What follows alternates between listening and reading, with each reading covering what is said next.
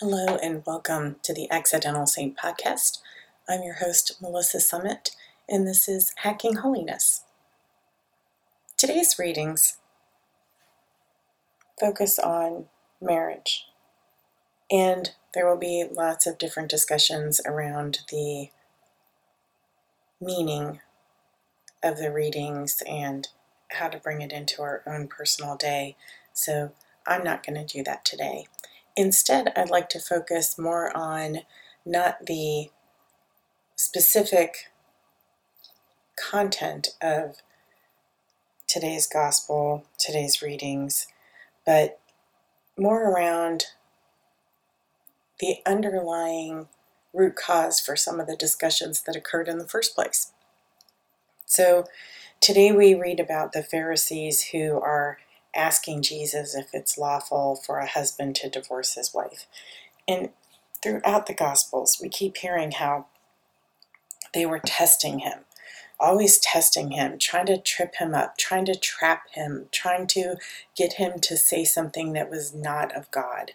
And it is amazing to me that if you take a look at that perspective, the Pharisees, oh, we've got to trip him up. We don't like what he's saying. He's rousing the people, and pretty soon they're not going to listen to us, and we're the only right that there is. The only righteousness that there is that which comes from us in these positions. And take a look around the world today, and how often, especially unfortunately, people of faith can get caught up in the I am the way, the truth, and the light, right? Versus the fact that Jesus is the way, the truth, and the light. No one can go to the Father except through him. Not through us, through Christ. So if we spend all of our time really focusing on tripping up others around us and proving them wrong, or showing their failure to everybody else by doing it publicly and mocking them or chastising them or talking down to them because we feel like they're not in the right. And I am speaking primarily around faith. Certainly other aspects of that going on in our society today, but when we talk about our faith, when we sit in church and we're just waiting for Father to say something that we can jump on and say, that's not very Christ-like, or, that seems to not be the way that Jesus would handle this situation. And that may be true.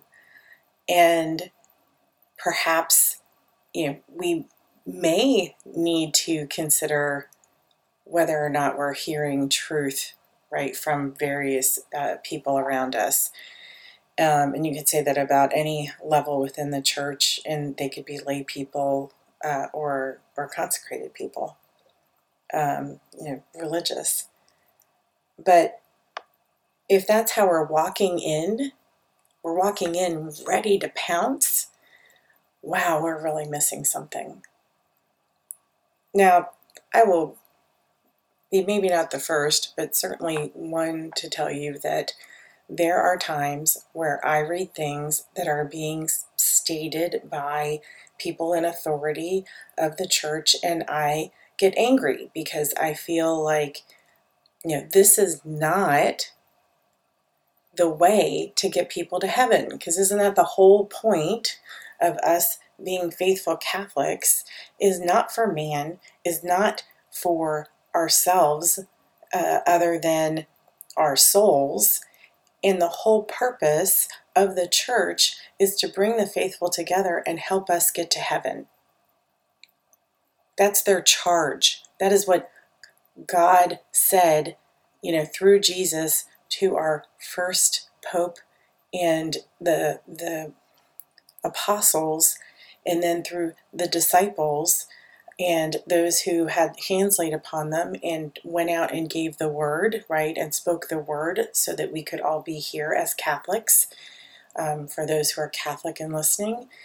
And the charge was, take care of my people, right? You need to help them get to heaven because I'm not going to physically be here anymore. So you need to help them. You need to remind them of the end goal. You need to help them walk through the challenges of this world. You need to love them. And sure, you need to correct them when they need to be corrected, but you need to love them.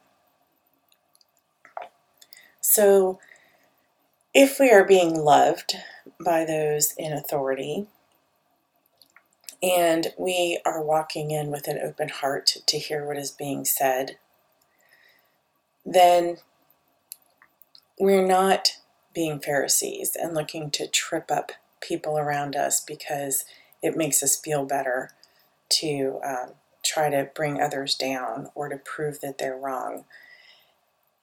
And I have to say that, again, as someone who is often challenged by the leadership of the church with some of the just crazy things that have been said, I remind myself that there have been times in the church's history where the leaders of the church were not necessarily the holiest people in the church, and they were human and they were not perfect, and it showed in some of the things that they did and in some of the ways that the church suffered, over the millennia with the behavior of some of its leaders. So the church survives. We survive as the faithful, regardless of man. But today, my tip is, as you're sitting in the pew and listening to Father or the deacon or your bishop or cardinal or whoever's saying Mass for you today and is going to give the homily, give them the benefit of the doubt. Look for the love. Look for the opportunity to see where you can apply what is being said into your own life.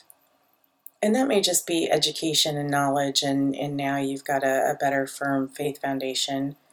Maybe it makes you feel uncomfortable. Maybe you're sitting in the pew thinking, just stop, Father, you're making me mad. And, I'm sitting here in the pew and I put my money in the basket and I don't know why you're always on about these things. But instead of looking at it from that perspective, think about it as an opportunity to pray for your parish, for your pastor, for the things that the church needs to continue to go on. And also consider that there may be something in there that you can use to redirect your perspective, to open your soul to a more loving way of approaching the world. And my tip for today, in addition to listen with an open heart, is when you're leaving Mass today, do not cut off other people coming out of the parking lot. Do not almost run over people who are trying to get to their vehicles around you. And maybe even say hello to a few people and good morning or good afternoon. And it's great to see you, and I hope you are well. Sometimes we're not really good at that at church, and we rush out of service and we rush to our vehicles and we hop in and we peel out of the parking lot or our parking spot because we're hungry and we want to go get breakfast. But that extra tip today, be kind. Remember, you just walked out of Mass. You just were able to receive the body of Christ in the Eucharist if you were able to do so. And you are walking around with Christ inside you. So by all means, please remember that as you're walking to your car and greeting others around you and heading off to breakfast or whatever you have to do today. Now, if you listened all the way to the end of today's session, this is actually going to be the last of my daily podcasts. We've been doing them for a couple of weeks now, every single day. And we're going to go ahead and move to a less frequent schedule. The plan is to post on Fridays, and along with our posts of the podcast, we're hoping to release a free printable that you can then use for the next week for your own journaling and faith-related activities. I am so grateful for each of you listening, and I pray for you every day, whether you are listening the day that it's released or you come back and you listen to this a year from now. I am praying for you. I hope you have a blessed day, and maybe even thank Father or Deacon or whoever said the homily at the end of Mass today, and tell them how much you appreciate the fact that they take the time to think about what message God is asking them to give you today. Have a blessed day.